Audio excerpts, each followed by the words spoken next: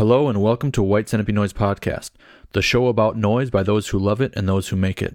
I'm Oscar Brummel, and today my guest is Sam Risser of Jute, a newer harsh noise project based out of Montreal, Canada. Head over to the Patreon afterwards and check out the extended segments of the interview and get an exclusive 10-minute Jute video EP. By becoming a Patreon supporter, not only do you get tons of bonus content and benefits, but you help this show exist into the future. I really can't do this without you, so if you appreciate what I do here, visit patreon.com/White Centipede Noise to support.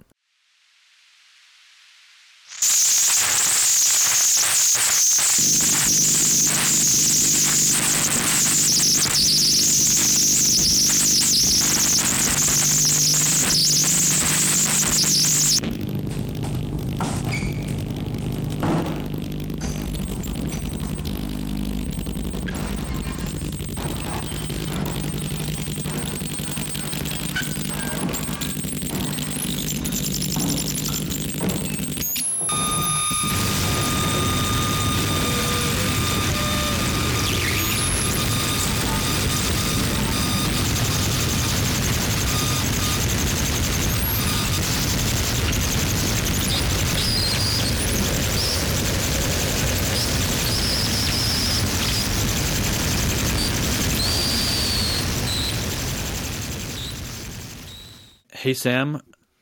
Hi. Welcome to White Centipede Noise Podcast. Cheers. Thanks for having me. It's Yeah. a pleasure to be here. Yeah, awesome to meet you. And we're going to talk about your project, Jute. Yes. You're from Canada, and I don't like to slap anyone with labels, but you're a relative newcomer to noise and harsh noise, at least from what I'm aware from the project. I mean, I think Jute has been around since 2019, right? You'd be correct in your assessment. Like, I definitely view myself as a newcomer to this kind of stuff. And yeah, 2018, and yeah, the first tape was out, I think, by 2019. Yeah. Yeah. But at the same time, I only use that term because I saw that somewhere recently. I think in the description of the New Forces tape, it said newcomer, but I guess the past few years have been so dense with so much noise activity and so much going on that it seems like you've been around, and I've been aware of your stuff for much longer, I guess. But I guess it is only a few years, but I don't know. It's possible. Like, I don't find it easy to keep up with the amount of stuff that comes out and sort of like new names that crop up, or even, there's even older stuff that I sort of am just getting around to hearing and stuff like that. So yeah.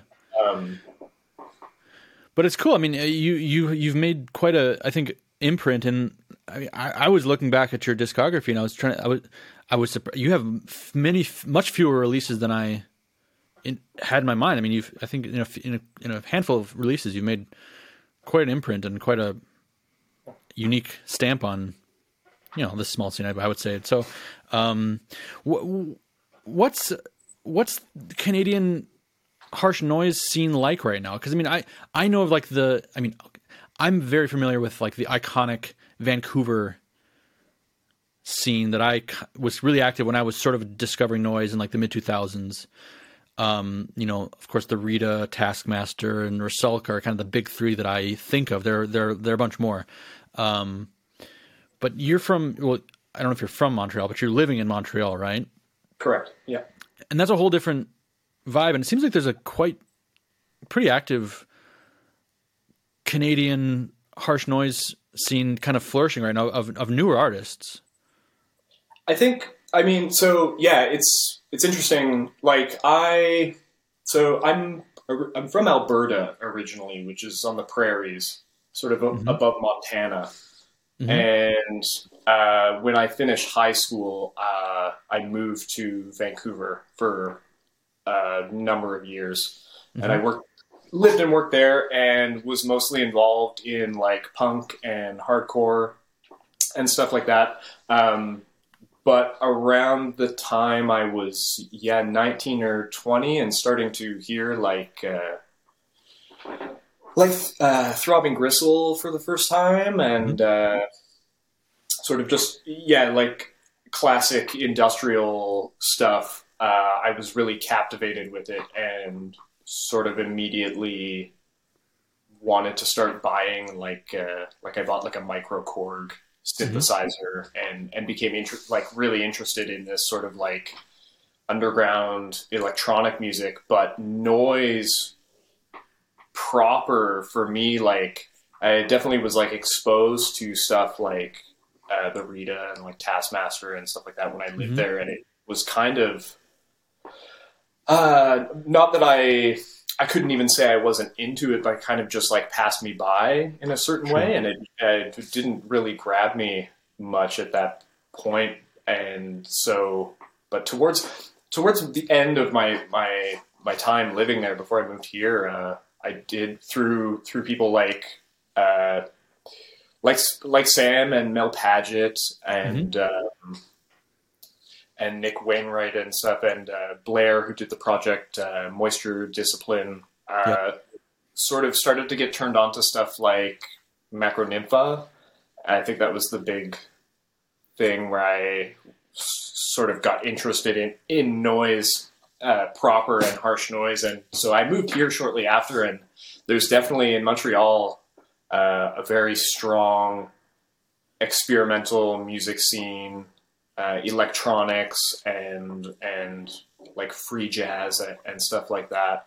Now available at Oxen Records: Incapacitants, Oxen Man's Uneasiness CD, Nobody, Woods and Wires CD, title still available, Dressing, From the Body to the Door CD, Purgist, Heartsink CD, Scum and Unsustainable Social Condition, Necessary Downfall CD, Leah P., Surviving the Familiar CD, available at oxenrecords.bigcartel.com. Yeah, but like, what about the network of like, I don't know if it's a network, but I mean, I kind of see like a loose association of you know, like there's you, there's Mott, right? Mott's Canadian? I believe so, yes. There's Toanch Dwelling. Yes. Cool Barrett. project. Yeah. Vastfield Magnetism, his label, they're doing really, really great stuff right now. Yeah. So Murmur, right? Murmur also Canadian? I believe so, yeah. Yeah. I think so, yeah. See, I'm also like, I'm even still a little bit like, maybe unaware or unsure about some stuff. But, yeah, I would agree. No, I think there is. Well, yeah, I think there is just sort of like a new generation of people who are sort of like discovering what noise like is or can be for them. You know, like that's kind of how I look at it. Like it's sort of all of a sudden I just sort of saw all these things that it could be in relation to my own interests and obsessions and stuff like that. Yeah. Yes. And I think, and you know, so I think, a lot of people are sort of maybe getting to that place as well. It feels like that. It feels like that handful of artists. I mean, like I said, maybe not in a loose association. I mean, maybe everyone's kind of doing their own thing, and Canada's huge. I always, you know, kind of just assume, oh, Canada, like everyone's hanging out together, but it's so wide. I mean, people are so far apart. So I mean, but those handful of artists that I kind of come to mind are really, you include, are doing things that are quite unique. I feel like it's like a very, like finding their own meaning to noise, but it's original. It's still part of the. It feels like it's part of the noise, harsh noise tradition, everything like that, but not, and also not like aping the Vancouver sound thing, or like, you know, like. I feel like people around the world are aping the Vancouver sound, or were, or have been. Maybe not anymore as much, but I mean, like, the Rita, I think, is the most bit off of artist ever in harsh noise at this point, and all that. Very, you know, like the visual aesthetic. I mean, sometimes I see new stuff coming out that just looks exactly like his stuff, and et cetera, et cetera. But a lot of those, like. You and a lot of those other guys all are doing very different things, each one, and it's not part of that. So I don't know. Yeah, I think it's cool. I mean, I was just curious what's going on there. I haven't been. I mean, I'm kind of like a little bit late to it, a little kind of catching up. Like, oh shit, there's a lot of cool noise going on in Canada. Like, yeah, I mean, it's I same for me even, but you're right in saying like the geographical reality of living in Canada definitely like lends itself to people like, of course, I mean, everyone is kind of aware. I feel like everyone you mention and stuff, like everyone's kind of aware of each other's work. I feel like, but maybe not like explicitly in contact with one another, or only to varying degrees, or whether it's just picking up a tape or like a comment on the new tape out, like awesome, sounds great. But I think it also does, I don't know, like it does also like kind of lend to the situation of people winding up doing something that is maybe a little more unique. Like it's not as easy too in Canada to be like ordering tons of new music from outside of the country, because just the current, especially from America right now, like the currency exchange is insane. Or even just, like sending packages domestically can even be pretty expensive depending on how far it has to go. So there's like definitely isolation that cuts like in a good way and in a bad way as well. I do think isolation in some ways is a good thing, as long as people are active. But I think people kind of staying away from each other and not being too influenced from each other is often a good thing. I mean, the social element and the encouragement is very cool, but it's nice. It's nice to see sounds that and approaches and aesthetics and ideas that kind of just develop independently. For sure. I mean, like from within or from real, I don't want to say from real life, but from other things than noise influenced by noise, Yeah, totally. I totally agree. Maybe there needs to be a new Underground Canada compilation, like the Mother Savage, like did back in the day, and that's like a lot of those artists on there. You don't even really think of them being from Canada. I mean, you do, but I mean, like they're all just. I think something like that might be in the works, actually.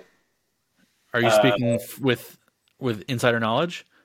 I'm speaking with slight insider knowledge. That's I don't know how much I should. I don't want to blow someone's spot up before.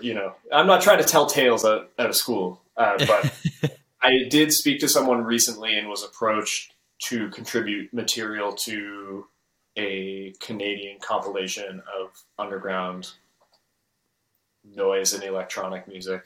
So you can maybe expect that on. I won't say too much more here, just in case. I don't know. Like, is it bad to not give the props now, or to have it? What if something goes wrong? Tell us. Who cares? I mean, I don't know. So Disaster Sources, who recently did the Four Enclosed Walls and Catholic Stare cassettes. Exactly. So another good Canadian project that's fresh and seemingly very fresh and very new, and that's awesome. Okay, that's great. That's good. So I think there might be, I think there is something like that in the works, which will be really great, because I agree that there's a critical mass going on of material for sure, or potential. Yeah. For it to be. Nice. Yeah. I just also interviewed Jason Kushner, aka Saudi, of Two Assistant Deputy Ministers, who's also lived in Japan for the past 25 or more years, but also Canadian. I didn't know that, actually. Do you know that guy? You're familiar with his stuff or his work or his? Okay, I'm familiar with him, but not personally at all, or anything like that. No.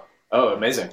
No, he's full on. He's full on Canadian, and he has a track on that original Underground Canada compilation that Mother Savage did back in whenever the 90s. But in the interview, he told a really interesting story, a really funny story about it. So I won't give it up now, but it's I'll look forward to that. It's funny. It's definitely interesting. What does the name Jute mean, by the way? So Jute is like just it's fibers from a certain kind of plant, like a jute plant. Okay. I feel bad that I don't, know the name of the scientific name or something off the top of my head, but it's like, like what a sack of coffee beans might be made out of, that sort of brown burlap, rough, kind of like burlap. Yeah. Like a rough hewn brown fiber made from, plant fibers, woven into sort of rope or string or whatever. Okay. And it's just something that I like this. I find it's maybe kind of a classic thing with noise projects, like a word that's just kind of looks good and is a little bit mysterious in a way, but it, looking into it, it's pretty mundane actually. But it also has a textural association. I mean, I think if like to go, I guess, deeper, what I like about it is it's sort of like a very, simple thing that like comes from the earth and is simple to manufacture, and sort of to contrast with the sort of like highly technologized world that we live in. That's sort of like one of the main preoccupations of the project is technology and stuff like that. So that's sort of where that comes from. But more than anything, I kind of just, I saw it in a book or so. I just thought that's good. Short. Now I know that. Yeah. Now I know. I know I've heard of a jute sack before, or jute, but I didn't. I thought it was maybe Ute or something like that. Yeah. So you kind of just hinted at it, but that's something I've definitely picked up on the project. And the sounds and the aesthetics and the little bits and pieces of, kind of text or, just imagery that I've seen associated with it is this technological element of it, like industrial technological kind of theme that runs through it. What can you tell me about that? It's like, I guess, coming from a background in like punk and hardcore and stuff, there's sort of the seeds of, being distrustful of authority and power structures and things like that. But in my teenage years, like, I was pretty lucky. I mean, first of all, we just kind of, like, we live in a really insanely technologically mediated world now. And, I'm in my early 30s.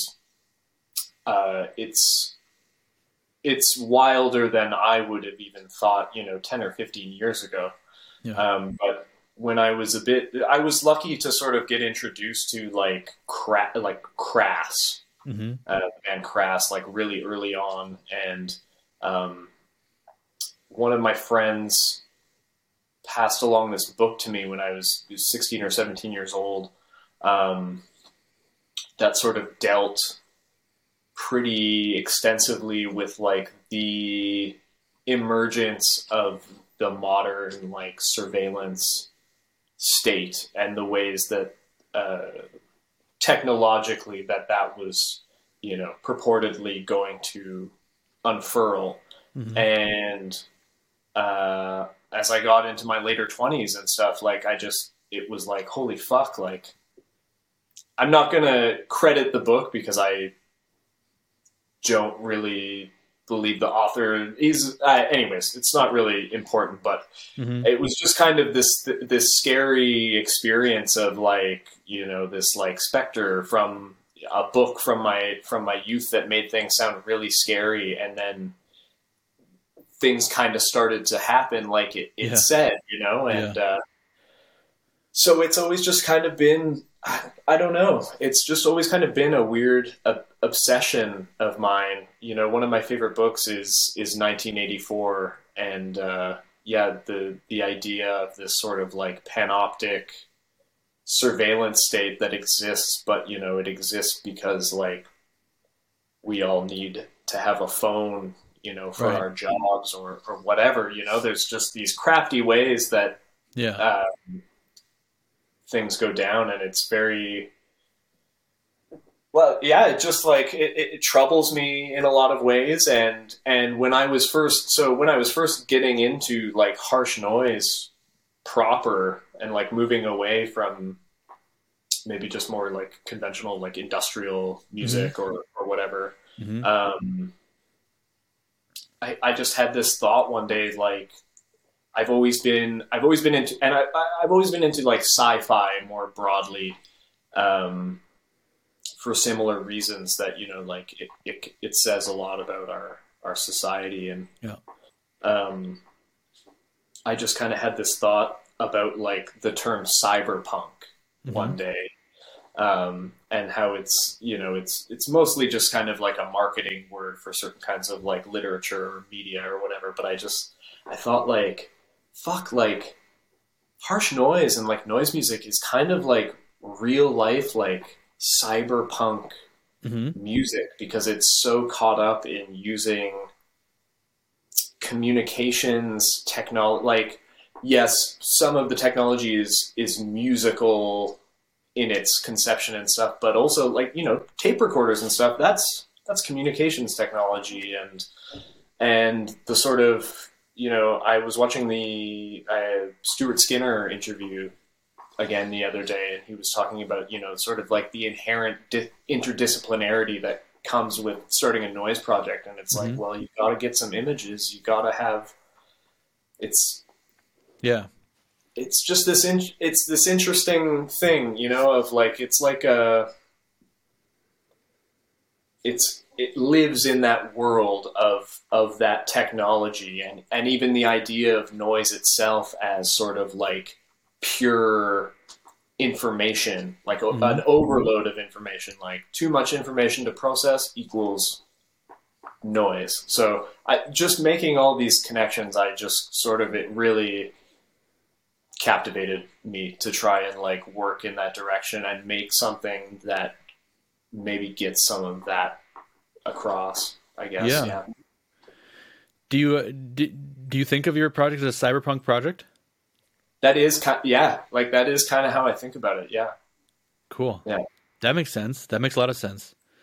Well, you go back, you know, and you watch like old sci-fi movies from the 80s, and it's set in, you know, I think Blade Runner is what's set in 2019.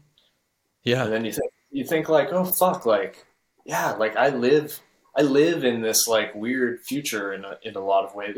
It's the thing of being like the fish in the water, right? Like you don't really realize maybe how radically things are changing because you just live your life, right? But yeah, I kind of want to like not remind people, because people don't have to buy into what I think about this stuff, but you know, I want to poke that, you know, I want to get that across a little bit, maybe. What do you like in your personal life, in your daily life? How do you deal with that topic? I mean, outside of making art about it or being interested in it, like, how do you go about dealing with that, you know, impending, you know, surveillance overlord, essentially? I mean, I assume you're not just like, oh, this is crazy and bad, but I'm just... Sure. I mean, I'm not going to say that I'm a super politically active person. You know, I'm not like actively writing petitions to roll back security measures or whatever, but I would gladly, you know, maybe sign on with someone who was doing something like that. But I just kind of try to not. I think one of the main things for me, and this will come back maybe a little bit to doing noise and doing art and stuff, but I just try not to valorize the technology and technology in general. Like, I don't think there's any good reason that every year, every synthesizer company in the world like releases like a number of new synthesizers when like nothing new is really coming of it, right? I just want to be. I just try to be critical. I try to, I don't like watch TV very much. Simple shit like that. I mean, there was a great CD of Josh Peterson's spoken word and tape collage that came out a couple of years ago. Yep. And there's a piece on it. I can't remember the name, but it's a really great his voice saying take note of where the cameras are in your neighborhood and don't wear extravagant, flashy outfits. That's right. I mean, in my mind of minds, I'm like, oh yeah, that's fucking good advice. But I mean, for the most part, I just kind of try to keep my nose down, my head down, and live my life. And I if anything, I just push myself and others maybe to try and be critical of the dark side of the conveniences that are offered to us by things like smartphones and things I don't always take my smartphone out with me when I go shopping or whatever, right. I don't want to sound like I'm a total tinfoil hat, but it's a fact that data flows out of that and it gets used for stuff that I don't really, I don't know much about. So if I leave it at home, I don't have to worry about it, I guess. But for the most part, I just I'm just a work-a-day guy, Sure. What do you think are some of the most potentially dangerous things that come of that? Well, I know. Theoretically, we say okay, just you don't want to give up that, right? But what are some things that you could be concretely worried about? Or I think definitely one thing is sort of the economy that's built on the back of this data that's collected. There's sort of when we use these devices or social media platforms, the implicit trade-off by agreeing to the TOC or whatever, TOA, whatever the fuck it's called, is you use our platform and we use your data in XYZ ways. And, for the most part, that's just marketing and things like that. But it can easily become something else, right? Right. So there's that. And there is, sort of a movement of people who want to push for more equity in that sort of economic equation, either compensate people more completely in a material way that actually helps them. Maybe people are getting a check or something if you're someone whose data is mined constantly. I mean, I'm kind of talking out of my ass here a little bit, but and then just other stuff of, having, just interests and opinions and things out there publicly that maybe down the line are used, maybe they're not okay anymore or whatever, it might be used against you in some way. I don't know how crazy all of this makes me sound, but I just think there's I totally, I'm not super diligent about this kind of stuff, but you're absolutely right. I just think basically at the core of it, I just think things move so fast now that we don't actually keep up with them very well. And we haven't adjusted to start doing that and looking at things a little more deeply and not just saying well, let the companies decide, Yeah. So, yeah, this is kind of a cliche topic or thing to complain about or analyze or critique, but what do you think about the noise scene? And I assume these days also the punk scene and all other underground scenes, I would imagine, existing largely on Instagram. Yeah, it's it's another thing. Like it's just double edged. Like it facilitates so much, so much in terms of like touring's in a weird place now since COVID and stuff, but being able to like plan a tour or a show or promote those things or to showcase your work or to just even meet like-minded people, it's like, it's so good for all that stuff. And like, I'm someone who has basically grown up like alongside, I've kind of been through like every iteration of these social media things like MySpace, like whatever, just message boards before that. But I think, what people should maybe think a little bit more about, and it's like maybe, you would see it more in the 90s when like the internet was maybe a little more fresh and people like interested and involved in programming and making web pages and running servers and stuff. Like, I don't know shit about any of that stuff. So, but like, this stuff all flows through just a small number of outlets and platforms. And if they decide they don't want to give it up for free anymore, or they don't want to let you do this or that, then you're fucked. What are you going to do? You're going to petition them to allow you to put your Harsh Noise titty collages back up on Instagram? Like, no. Yeah.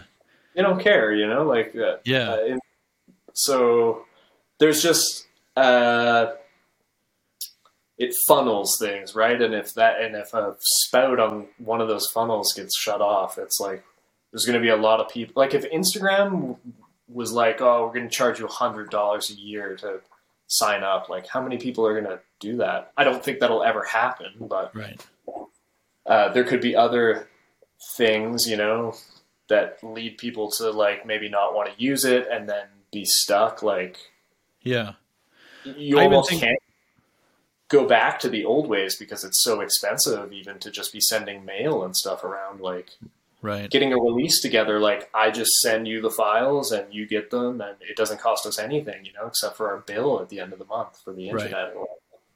Yeah. I also wonder about the censorship issue too. I mean, I'm one who will self-censor myself anyway for a number of reasons, but at the same time, it is weird that, you'll find, if you're making a post on Instagram or something like that, or I don't know what the status of Twitter is, but whatever. But certain words trigger, either being, banned or blocked or shadow banned or, a number of things, but like certain, you see even like mainstream things, they'll like some blog about rap music will be like, so-and-so shot so-and-so, but it'll like put a little like symbol over the word shot or, there's all this kind of like self-censor. Like have you fact checkers said this was la la la. Like, okay, that's just as dubious as anything else. Like, I find it funny. People now are like, oh, what's so great about the internet is, when I used to read a book, you just take what the book says and you're on your own. But now you can fact check, and it's like, well. The people who are, it's just as fallible that the people who are running the site you're fact checking on could be wrong. Like, well, and that's one thing that I've realized in the past few years that I'm like totally out of the loop on seemingly. Cause I feel like when I was younger and when Google was still sort of, I remember in middle school, my teacher, kind of like one of the more radical, crazy teachers was like, use Google, kids. It's like, like, that was before we knew what Google was, and it was kind of like still new. Use Google. It's like, you have the fucking world at your fingertips, and it's all there. And so I kind of always had this kind of thing in my mind, like Google is like the best source for. I feel like in the past few years, 5 years or something like that, every time I Google something, I'm like, first page is full of like the same, like sponsored kind of result, and then I'm like. Can't really be fucked to go to the second page, let alone the third or fourth page. For sure, yeah. And especially in Europe, there's like some, I don't know if it's data protection or something, but there's weird, in Europe when you Google search something at the bottom of the page, they'll sometimes be like very few results. And it's like, due to this law, we have like filtered out a lot of. Oh, whoa! I think it seems to be more like if you Google someone's name, Google someone's name or something like that, or something to do with a person. I don't know what it is, but for me, it just seems like Google and the internet in general has become so. Like I feel like I'm at a shopping mall or something like that. Well, I mean, like with like the same like 50 like chain shops, you know, like Foot Locker and whatever. Like I'm like, I would say that's like basically exactly like what's gone on. It's like who has the most money and who can support the most like infrastructure to run the internet. And it's like I don't know what the stat is, but I did read a stat at one point that said like, you know, like most of the internet at this point, like traffic wise, passes through Amazon servers. So it's like people who want to like not support Amazon, like in a lot of ways, they're just like, if you're on the internet, you're probably, you know, it's probably going through an Amazon server if you're in North America or Europe or whatever. And it's, I don't know. I feel like at the end of the 80s and the early 90s and stuff, when it was new technology, the talk was all like, whoa, the internet is like, it's going to decentralize everything. It's like the ultimate democratic thing. And we've just seen like the total opposite happen. And I'm not even like, I don't want people to think like I know anything about like deep like computer hacker shit or anything like that. But it's just, you know, for me, I can just kind of see the writing on the wall. Like it's the opposite of what all those people said it would be.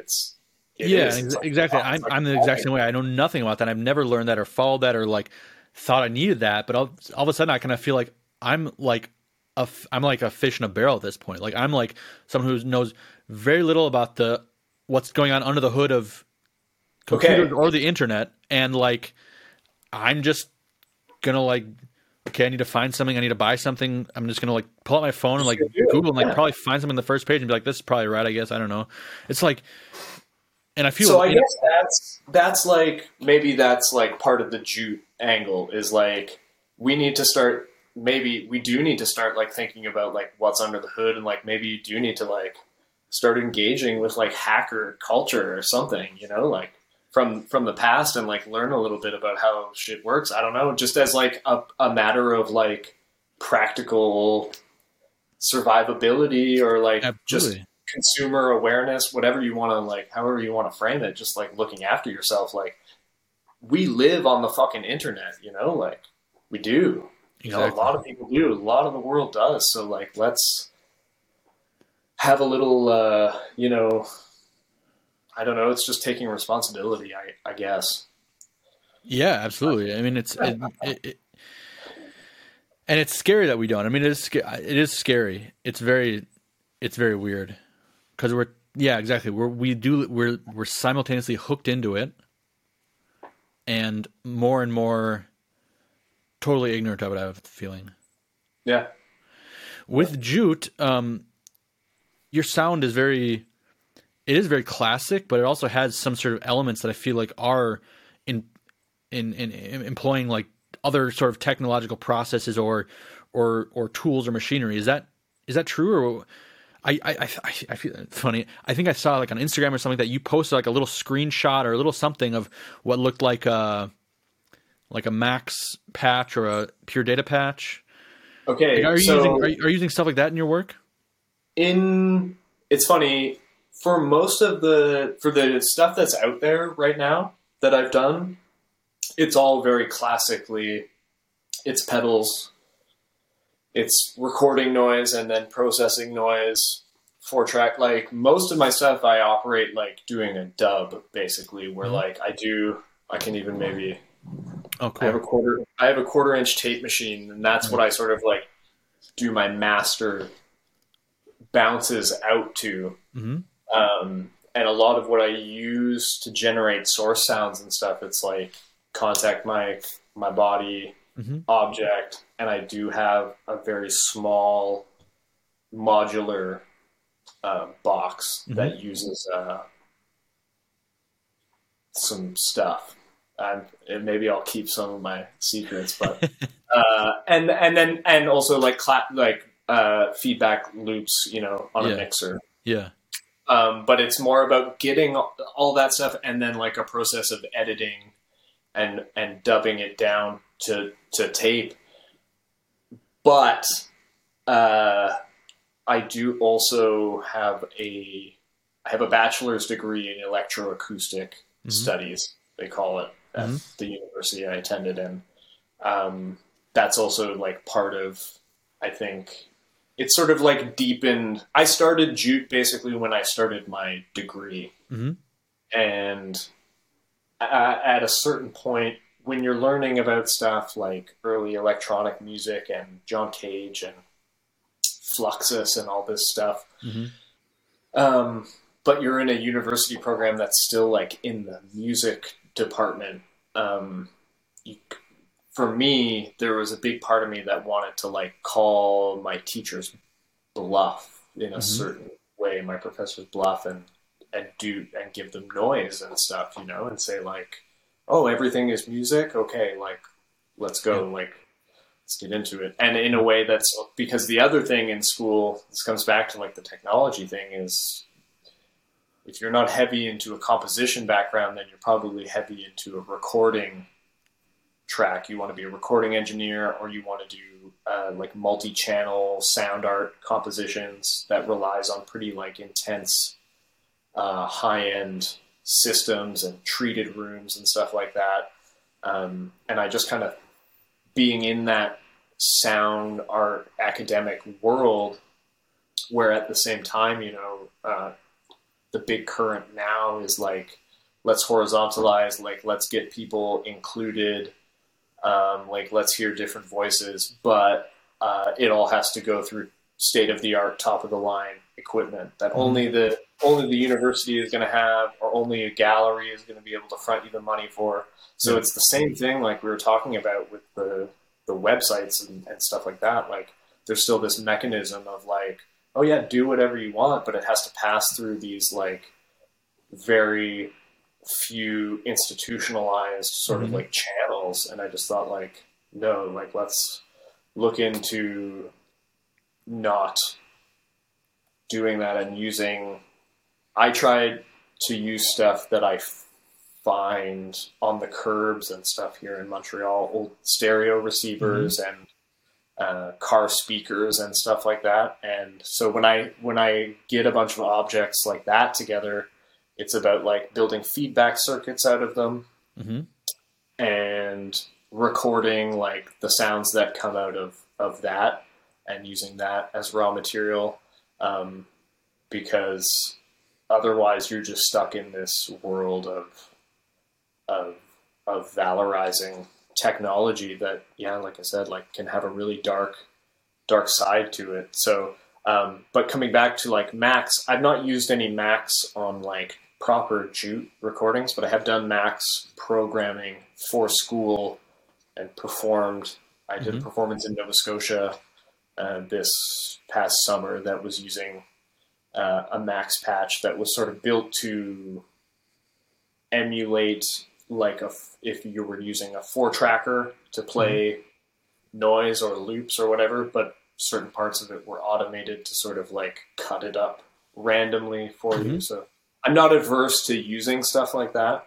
But my engagement with like the old ways or whatever, using analog equipment is not, I do love the way it sounds, but I think being in school, I was forced to like rationalize that and like find other reasons why it was appealing or necessary for me to like try and use tape and things like that.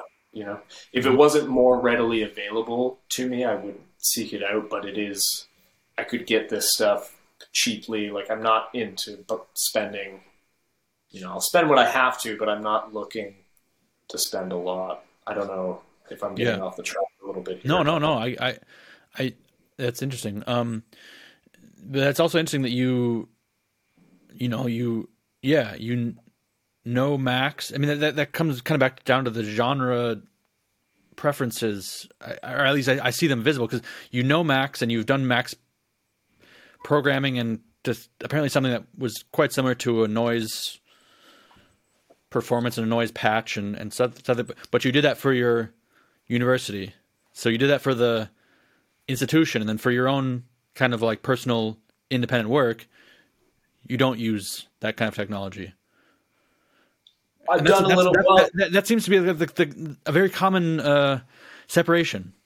It's the no, it's the other way actually. I did a performance just through like Chris from Buried in Slag and Debris. He was able to get me on a show. I have family in Nova Scotia that I was visiting, and I thought like, oh, if I had my laptop with me, what it was is I was working on the patch for school, but wanted to try it out.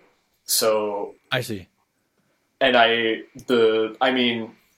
so it was a Jute performance that you did with Max. Yes. Okay, I understand. Sorry, okay, that's what I'm trying. That would have been the easy way to say it. No. I understand. I misunderstood.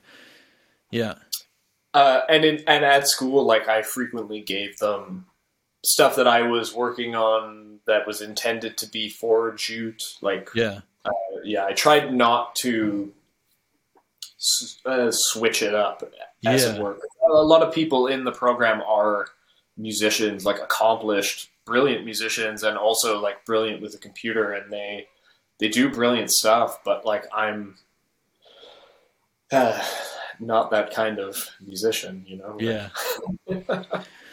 Why do you think though that there is that kind of aversion to that kind of technology in noise, in the noise scene as we know it? I mean, there's different subsections of the noise scene that maybe don't have much to do with each other. You know, there's a whole kind of like world, I think, of people who are very open to using that kind of stuff, but there's not a lot of crossover, and there's kind of like a lot of totally, especially in like harsh noise, right? Yeah, like exactly. Is it just a sound aesthetic thing? I mean, I know people say, "Oh, yeah, I don't like the sound of that stuff," but I mean, is it just that, or is there more to it?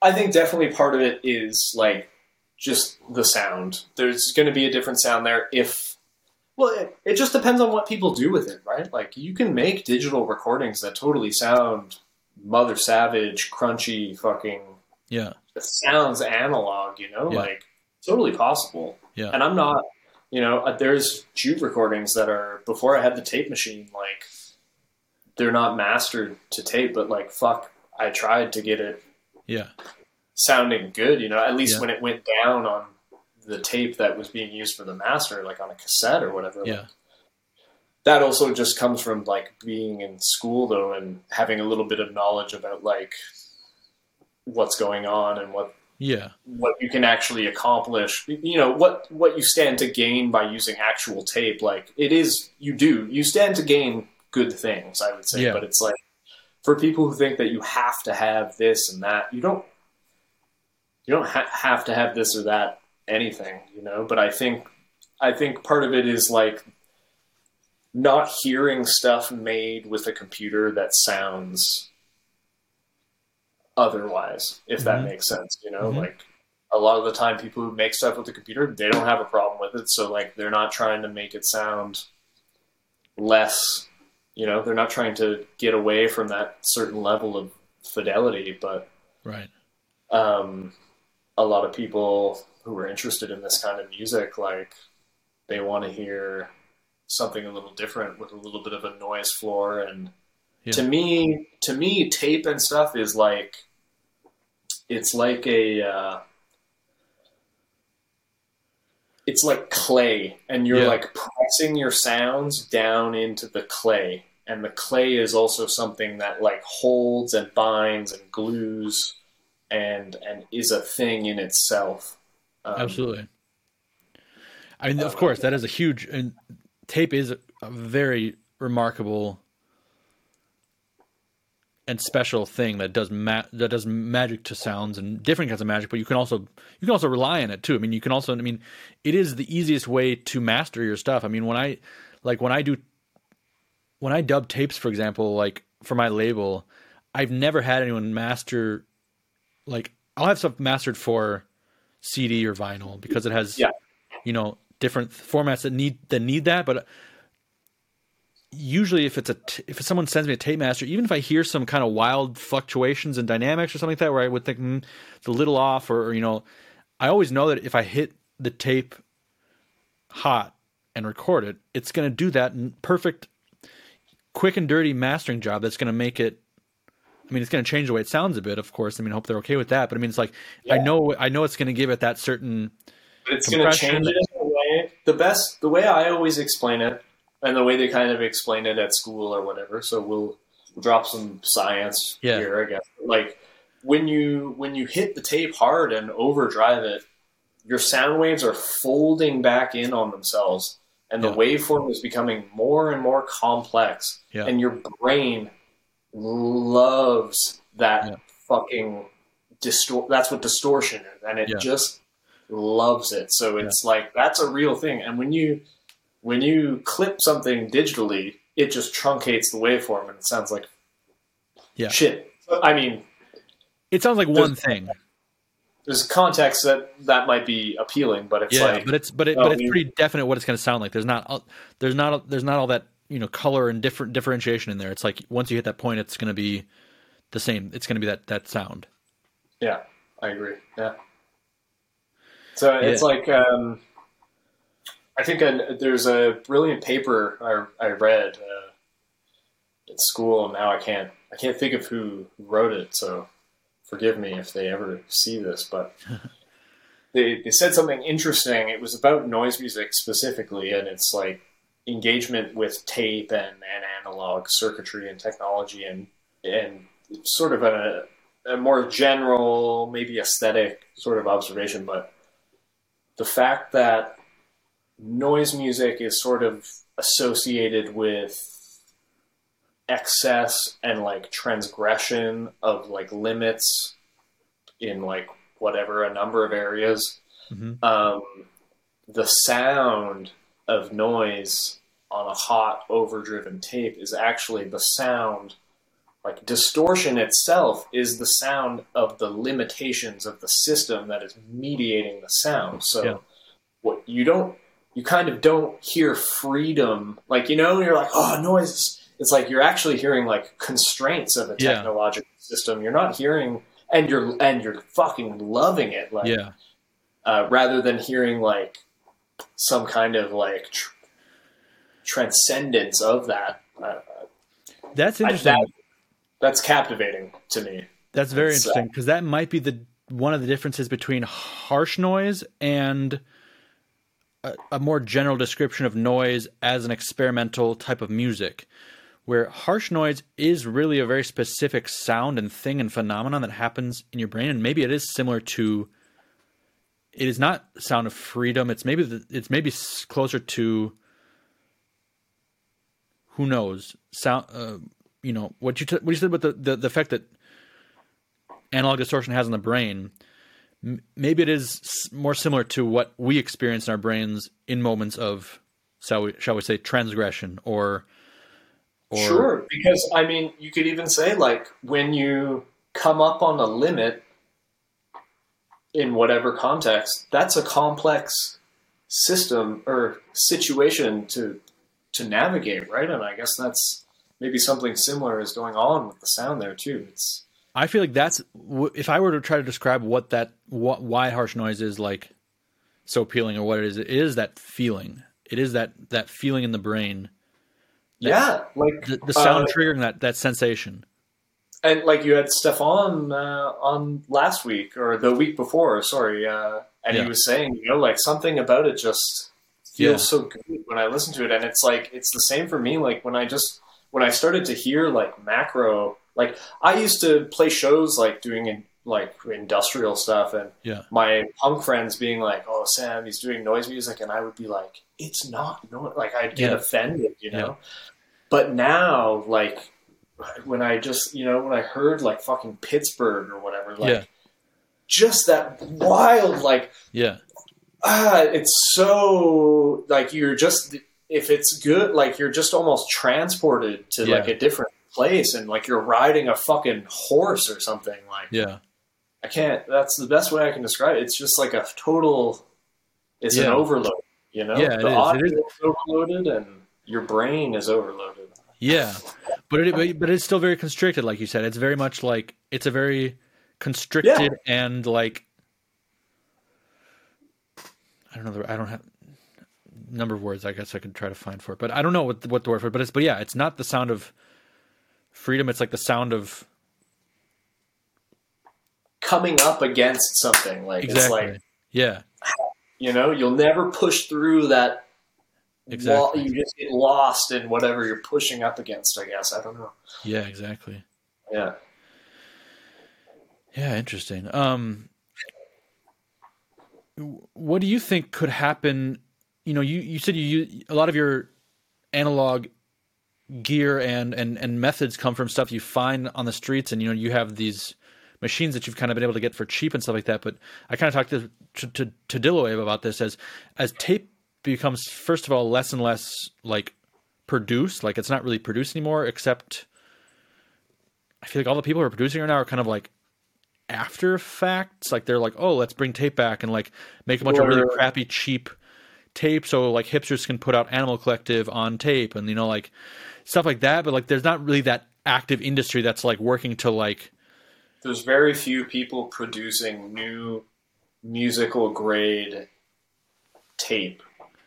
And I won't say, but we were talking earlier, and I used to work for a company that dealt with cassette tapes. That's right. I can remember a few years ago when there was talk of like, there's no more tape. Like that was what I heard when I went in one day, and it was like, oh, what the fuck? And they were like, yeah, our supplier overseas is out. And it was maybe 2 or 3 months later, we found a new supplier I think it wound up being in Malaysia, maybe, a factory that said like, we'll start doing it again, basically. Where at the time it was like, well, National Audio Company, I think in the States, is trying to produce their own in-house stuff. I don't know if they still are or whatever, but yeah. This was a couple of years ago now, but at the time the talk was like, yeah, the stuff they were trying out was not working out very well. Like it sounded like shit, so. Dude, this is crazy. Okay, you did mention this to me beforehand, and I didn't really understand the implications of this, but we won't talk about where you worked, but you have I'm going to ask you a bunch of shit right now, because you have such a insider's perspective on something that's so opaque, and they keep it so opaque. Like I'm dealing with a tape supplier in Europe right now.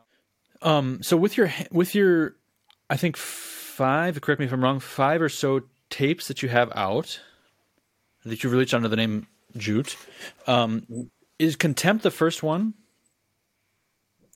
No, Contempt would be the second one, I believe. Was the first one with Data Scrape on it? The first one would be, how am I blanking on Soma? It's called Soma. Detachment did a reissue of it. I think it came out last year. Okay. I have them both in front of me here.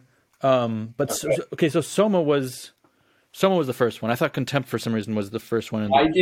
I did a self-released edition of Soma that was basically, if I got an order, I would dub one, and I dubbed some. So John Grimaldi, who runs Detachment, he got in touch with me, and I sent him these tapes, and he wrote me, and he was like, "Oh, these are bunk, like dubs or whatever." So I sent him the master file, but he was like, he mentioned, he said, "I'd love to do a tape for you, and if you want, we could do a proper reissue of this Soma tape down the line." So Contempt kind of is the first one, because I feel like John doing it and having US like distribution on it, is probably the thing that like people actually heard. Okay, so Soma came out more widely first, and then Contempt was reissued after that. Other way around. Okay, other way around. Got it. Yeah. Okay, cool. What can you tell me about like the content of those? I mean, I'm interested. The question of content and form in harsh noise is, I guess, a big topic. But it seems like you do have some focus on content. I mean, what you've talked about, you have certain things that you're really, at least idea-wise, trying to attack with the project. How do those two tapes differentiate from each other in terms of what you were trying to achieve there? Or just sound-wise. I mean, not I'm expecting you to say what the deep actually is. Well, I think what like characterizes them both, maybe, and like puts them together. Like they were made fairly close together. Mm-hmm. Soma, the first one, was sort of right before I started my degree, and Contempt was when I was at the end of my first year, I think, or beginning of my second year. Mm-hmm. So I was actually like mixing them in a pretty nice studio at school. Cool. But I was also like early in figuring out how I was like making this stuff. But I think something that ties them together and is common between the two is like the use of like the vocal sample extractions. And that is sort of like that's sort of like where a lot of my interest in like making noise and like electronic music in general comes from, is like getting into bands like Crass pretty early on, where like if you listen to Christ the album or like Stations of the Crass, like almost every song is like buttressed by like tape collages mm-hmm. that are extracted from like the television and like mm-hmm. the radio and stuff like that. And those were always some of like my most favorite parts of those records. Mm-hmm. And even when I was younger, I actually did like my dad, when I was very young, he gave me a boombox from the 70s or 80s that had like, you know, classic like little stereo condenser microphones mm-hmm. under each speaker. Mm-hmm. So you could record with it as well as like play stuff on it. And I made tape collages like from movies and stuff like mm-hmm. when I was a kid. Mm-hmm. And those tapes, I know like the sources are both derived from, so I guess I kind of keep like an archive of stuff like from YouTube on my mm-hmm. computer and stuff like that. Like mm-hmm. I record the audio from like a lot of old news reports and things like that. Mm-hmm. And, you know, these are things that come from like historical periods or situations that I guess I'm like interested in or, mm-hmm. or tie into like my current interests. And they're very like, I don't know, I always found like you're like blasting noise and then there's like a stop, a little chunk of like some speech or something, and then bop. Like that was the thing. I did that a bunch on those tapes from what I could remember. And like it all kind of hinged on those moments. Mm-hmm. So I guess it's just like an outgrowth of like my practice of loving collecting that sort of like, I like to collect information, I guess. Like mm-hmm.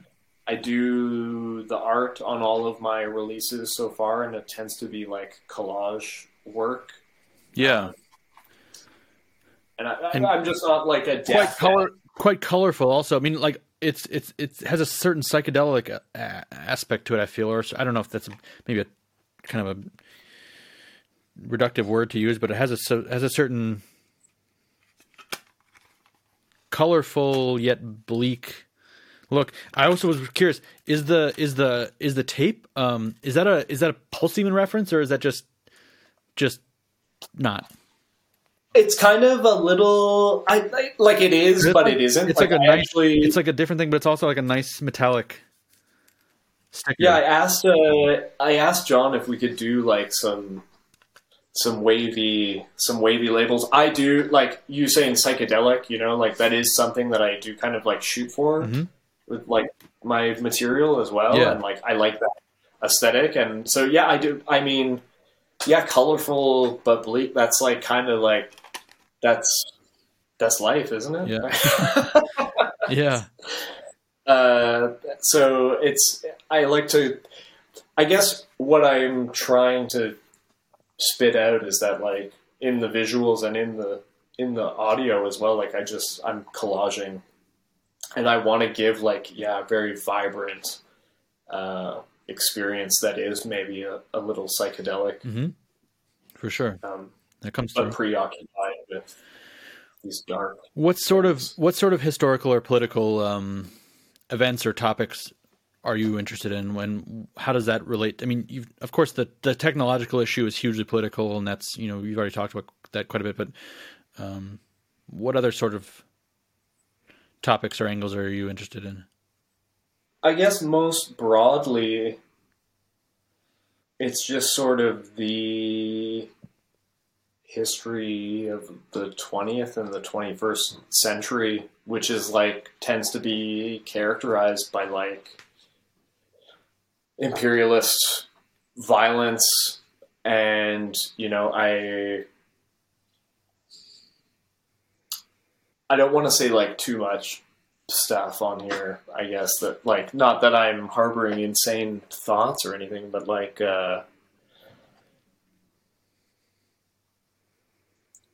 there's just such great evil that our civilization and society is built on the back of, and that's obviously, like, spun a certain way and propagandized in other ways, that are just, like, it's just, like, I just think it's all, like, really fucking evil, basically.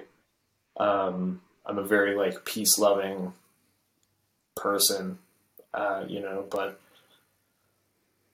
so I guess the sort of, like, I don't know, the violent nature of the sounds kind of go with that violence of, like, the history of, especially in Canada, like a settler or colonial state, that it's just, like, like, it's just kind of the classic punk stuff of just looking at the world and thinking, like, it's so fucking wrong, but I think, Stefan said when you had him on there a few weeks ago, like, that sort of difference of, like, the punk people trying to, like, suggest a different way, maybe, and industrial and noise kind of just saying, like, look at this, and there's, like, I don't know, a middle path in there somewhere. I don't like to, like, I think I put my message across without having to say sure totally out loud, like, fuck this, Yeah. I don't know if that makes sense, but I guess that's what I'm just sort of broadly concerned with, is just, like, I just look at things and I just think there's just so much that's so wrong, and the other thing, and maybe the more overbearing thing, is just, like, it just goes so fast because of this technology that there's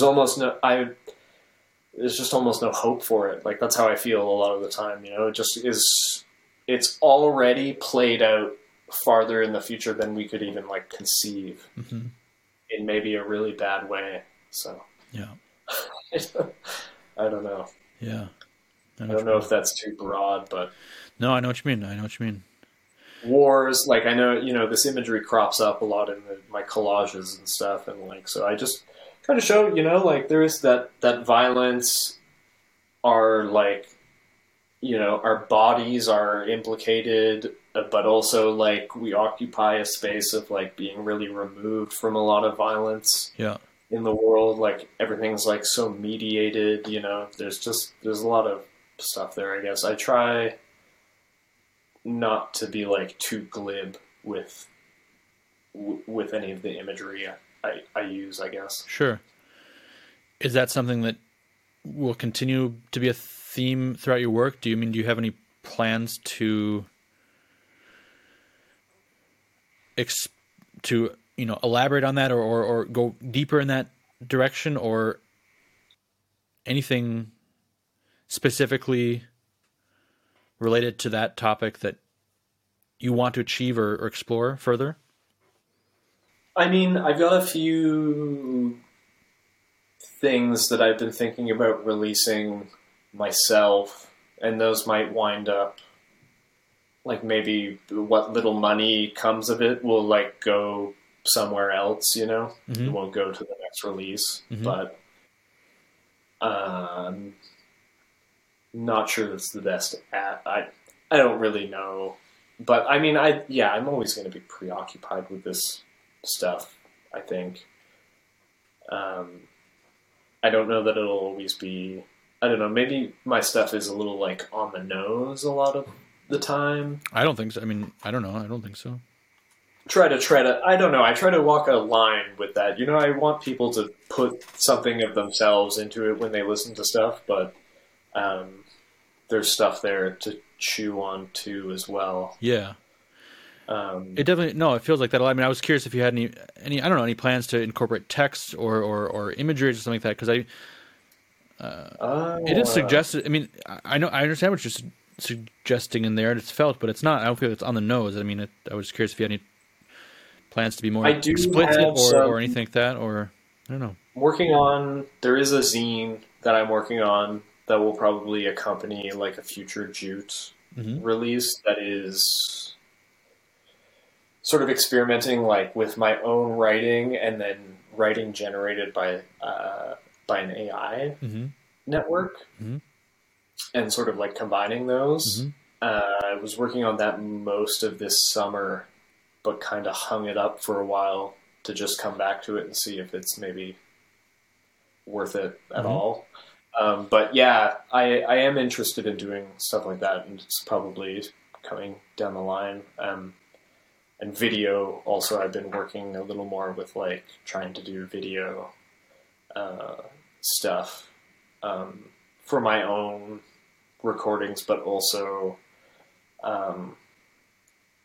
if we get back to a point when there's like lots of shows rolling through town again, it's insane to say that again, but it does still feel very like quiet in terms of like gigs and stuff. Sure. I'd like to have I don't know, I bought a green screen. I'd like to do something, you know, like in the vein of like Pain Factory or whatever, like Fuck TV, I was doing like filming performances and putting those up to be like accessible online. I think would be really cool. Definitely. I think that's great. I mean, I'm glad to hear that, because I think, I do. I think kind of going back to the whole, we're so deep in technology and all those things are so ubiquitous in our lives. It would be nice to see more noise projects employ more of that multimedia stuff in a tasteful way. I mean, not like some corny YouTuber type shit, but I mean, like there's so much there, and it's getting easier and easier and cheaper, and you know, like that's. I think this, you know, like this podcast is like totally. There's such rich discussion that goes on, you know, with everyone that you have on the show, and to have it out there and like with this visual, it's like it's so easy to do this, you know. Like, well, that's my point. Is that like I appreciate that. I appreciate that. And you know, I did it because I felt like that was missing, but I also feel like this actually is super easy to do in terms of like technologically. And how have you come about some of your working relationships with labels and things like that? I mean, Detachment Programs has done 2 of your releases, and you kind of explain how that came about. You know, Absurd Exposition is Taylor and I had known each other actually for like a really long time. I used to be friends. That's awful. One of my friends used to run a distro in Calgary, my hometown, when I was in high school, and he's like the dude that I got all my punk and hardcore shit off of. And we also like he took me on some of my first trips to like see bands like outside, like in the States and shit. Like we went to the Pacific Northwest in like 2007 and saw some great shows down there. But we were going one time. So Taylor and I used to know each other from like a Canadian equivalent of MySpace, basically. Okay. And I can remember going to Vancouver from Calgary for some shows in 2007 or 6, where we actually like, because Taylor also ran a distro at that time. Yeah. And we like stopped at his school, and like him and my friend did like a trade like on his like lunch hour. I hope Is it's it not like high school? telling this fucking story, but like, yeah, we both would have been like 16 or 17 years old back then. Like high school? Yeah, like high school. Yeah. Cool. Yeah, but never knowing each other like very well for a really long time until I moved here, you know, and started getting into noise and stuff. So, you know, I gave him copies of like that Soma tape that I did or something, showed him recordings and was like, you know, I'm doing noise now or whatever. And he eventually asked me if I do a tape. So I did that with him, but I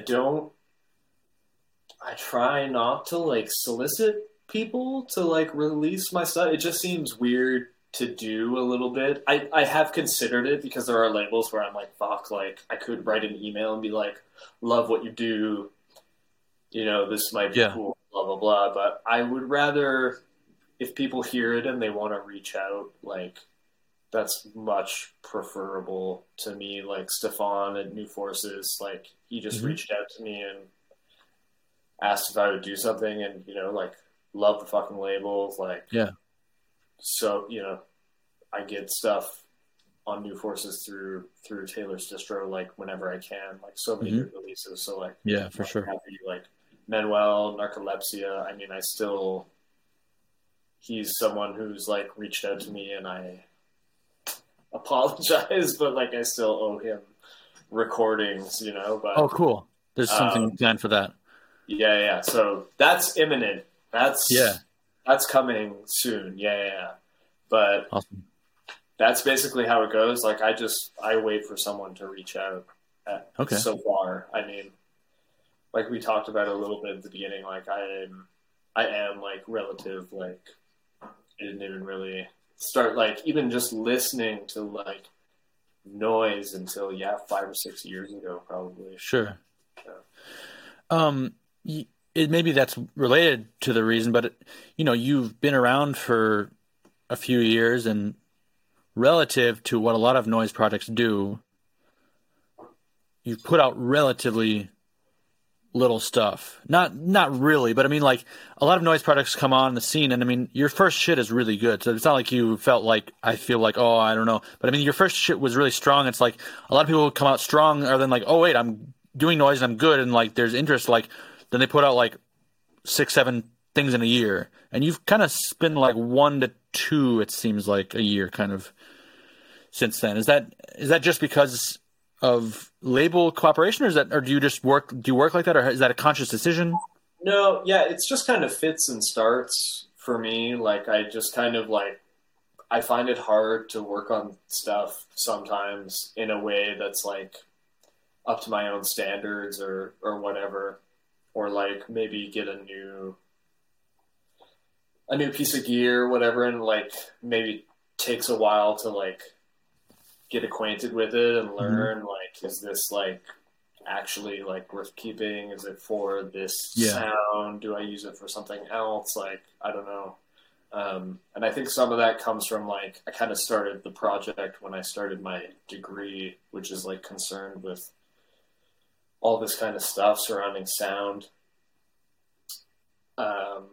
So yeah, it's more just like, I only want to put out stuff that I'm like really happy with, especially if it's for somebody else. I'm way more ready to put out my own stuff like myself. I don't do a terribly good job with like getting it out there. But I do kind of like, there is that like split. I'm like, okay, that's something I can like do on my own time. This is like some shit for someone who's like asked me. I gotta make it fucking Yeah. But it's like it's what I want to hear. Yeah. A lot of people say that, but it's true. No, it's good. I mean, I think that's a really good thing. Good. I mean, it seems obvious, but it seems like a really good approach to have. Is just like, yeah, don't rush things and don't put out too much stuff because I don't. Do you in your following as a fan or as a kind of a colleague of other noise artists and kind of a participant in the noise scene, do you get the sense that people are a little too hasty or too prolific sometimes? Yeah, well, for sure. I mean, I think there is but I don't want to think about it like overly critical because like maybe there's people who have like mad stuff like in the can, and they're just kind of like boom, boom, boom, and they plan it that way. Like that's fine. That's like that's good marketing or whatever, but you do see stuff where it's like sit on like I don't know. If you're mixing your own shit, like you should be like, in my opinion, like you make a mix of some tracks for a tape, like don't listen to it for a week and then like put it on your fucking iPod for a week and like listen to it like every day for a week and then put it away. Like that's how I am. Like there's stuff that like was, I intended to send out like really quickly and then I just kind of like listened to it and I don't know, it can be a trap, I guess, but I think there's a lot to be gained from like spending a lot of time with your own stuff, and it can't be just in the initial session of recording it or the first time you mix it. Like you should never be like mixing something I shouldn't say that, but like I would never like mix something for the first time and be like, fuck yeah, send it out, let's go. Stamp of approval. Like no, like don't listen to it for like a week and then check it back and you'll hear shit that you're like, oh, okay, or maybe not, I don't know, right? Maybe you listen to it a week later and you're like, fuck, that's even better than I remember it being. That's also like a great thing that happens, like so I just want to be sure putting out a good product. do you have different like monitoring setups that you check stuff on? Are you pretty? I mean, I see you have some like kind of like decent near field monitors there in the background, but do you go through and like do you check your stuff on various systems and you think before you? I'm not crazy about it, but like I mix on like old Rocket 5s. They're 5-inch first gen Rocket near field monitors. Tons of bass, but I'm also just in a room that's not treated at all, so I don't think about it too. It's just like there's some speakers, they're fucking bass heavy, so I check them. I have another set in my bedroom over here that's like just some bookshelf speakers that I found on the street. They're probably like 3 inches. So I check stuff on those and then just like put it on my phone, headphones. If I'm mixing like here on headphones, I live in an apartment. My neighbors have like a baby and shit, so I can't. I used to. This is another thing. When I was making my first tapes, I was living in an apartment where like I could be so fucking loud. Like I would check my mixes in the living room, like those old like commercials where the guy sits down in the chair and it's like flat. Like that's like what I do. Cool.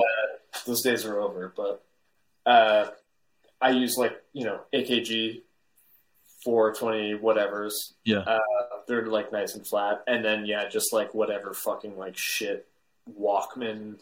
And if it's good for those, it's probably good for anything, I guess, in my opinion. What do you mix in a DAW? Yes. Which one do you use? I do editing in a program called Amadeus Pro. Okay. It's kind of like a small time like Mac equivalent to like Audacity. Mm-hmm. It's something a prof at school put me onto, and he knows the guy who like wrote the program. So Mm-hmm.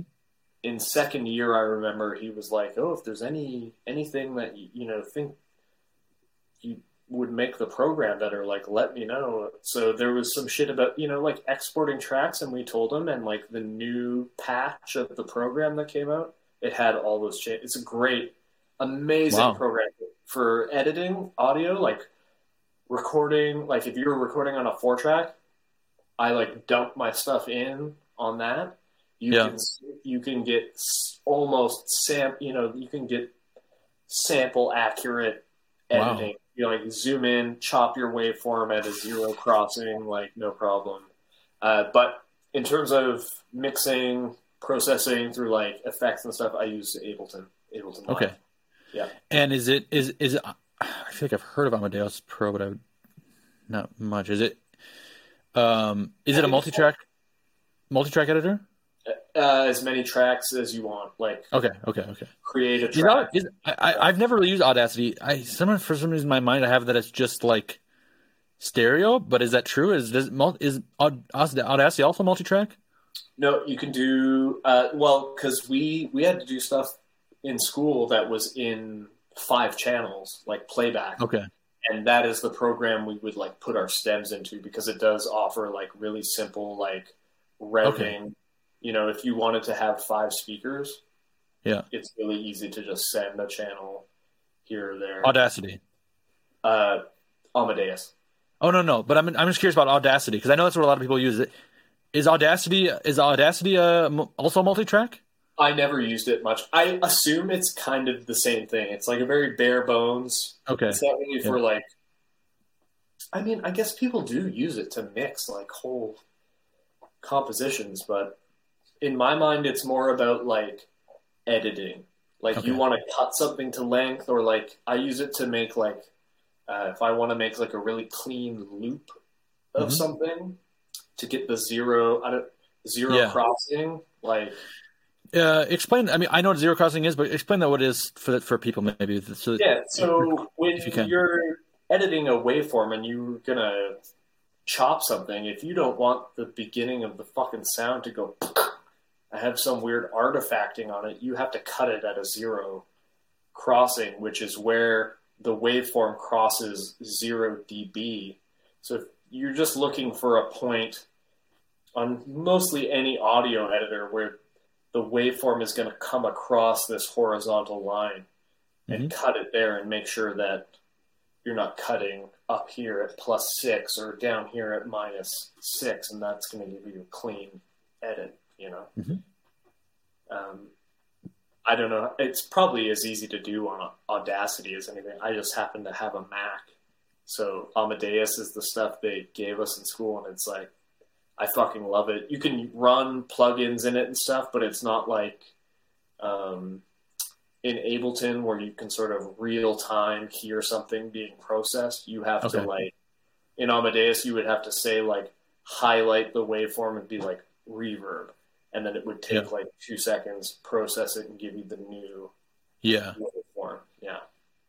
But it's amazing. Just highly flexible. A lot of, undo, redo, possible, like if you're making mistakes or want to do multi-channel stuff, it's an incredible program. Yeah. Cool. Cheap too. Super cool. Yeah.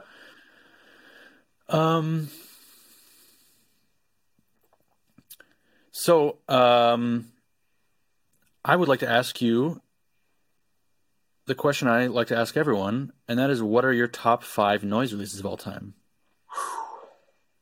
Damn. Yeah, this is hard. You knew it was coming.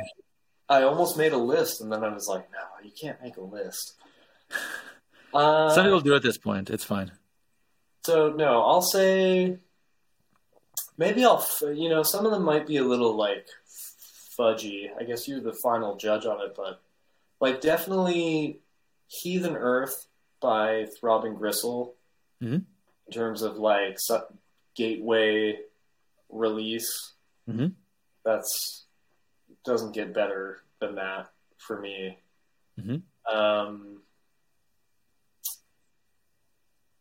Probably like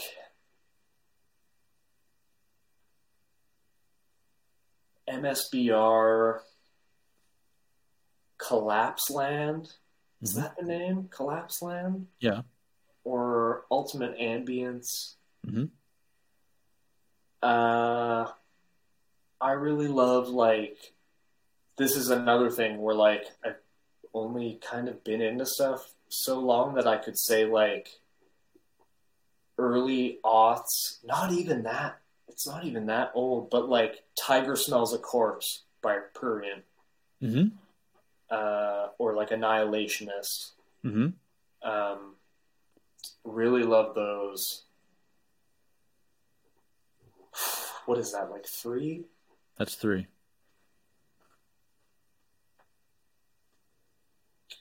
Probably Physical Evidence by Non.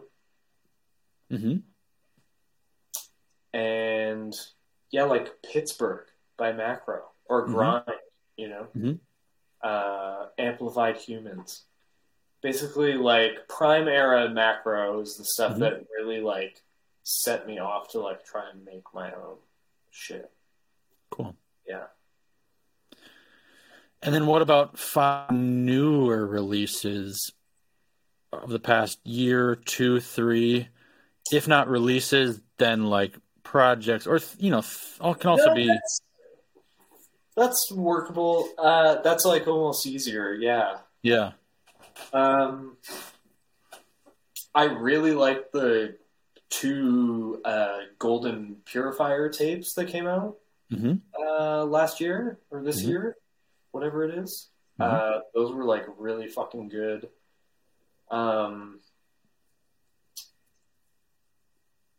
Probably a little bit. It's maybe pushing the 3 years, but yeah, I can't remember if it's 2019 or 2020. But Grant Evans tape on Monorail Trespassing, Albatross. That is like, I play that constantly. It's so fucking good. Cool. Scarver Ov, the Sewer Election LP that came out last year. The one on Second Sleep? Yes. Yeah, that's like amazing. Black and white cover. Yeah. Maybe Tide also. I really loved Blizzard Amplification. That was also fucking insane. The stuff that's been coming out on Vast Field Magnetism out of Toronto, Barrett's label, that stuff is all really, really good. Really like that.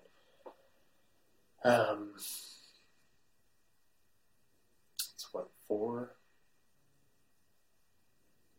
Shredded Nerve. That's probably one of the. I try to get anything I can. The Shredded Nerve, Turning Grave, I think, was the last thing I heard, and it's fucking awesome. Which one is that? That's like a self-released one, right? Or it's like a CDR, right? Yeah. Okay. I haven't heard that yet. Yeah. Or it's like a tape with a red. Or is it tape? Okay. Yeah. With a red thing. Yeah. I hope I have some. I think I have some on the way. Really good. Cool. Good. Nice. I should say, could I give one general runner-up, because it was also a thing that I heard like when I was first like starting to make shit, was the Ensanglants Crackdown box on Hospital. Cool. It's great. Canadian. Yeah, Canadian. It's also Canadian. And it's Quebecois on top. Yeah. Of it. Yeah. That's very cool. Nice. Anything else you want to let us know about? I mean, what you got something else coming up for You got something coming up for Narcolepsy soon, you said.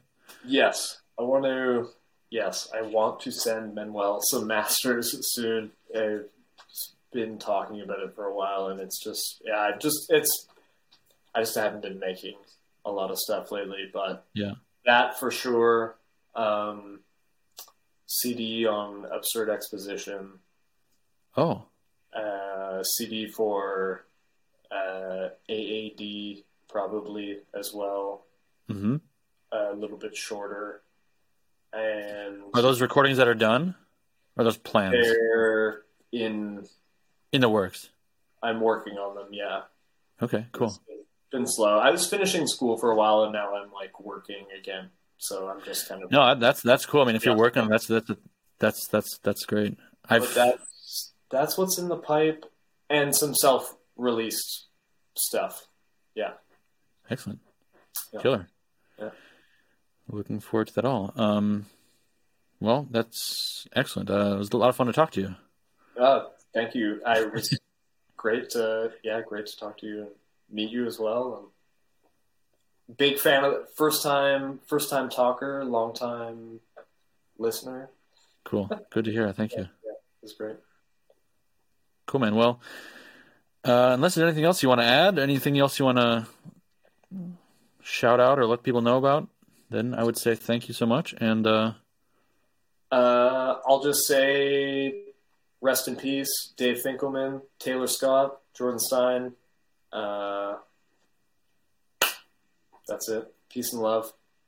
Fuck the government. Cool. In the extended segments of this interview, Sam gives some inside scoop on the current global tape supply situation from his time while working at Canada's biggest tape supplier. He also talks about building his own contact mics and electronics, and we talk quite a bit more about the untapped potential of current visual media technologies in the noise underground. Sam also made a 10-minute Jute video EP of remixed archival material, exclusively for supporters of this podcast. There's a whole lot more on the Patreon, bonus WCN-TV episodes, a private Discord server where supporters, podcast guests, and label alumni hang out and connect, periodic merch giveaways, discounts of the mail order, much, much more. Head over to patreon.com/whitecentipedeNoise to see all that's available and support this podcast.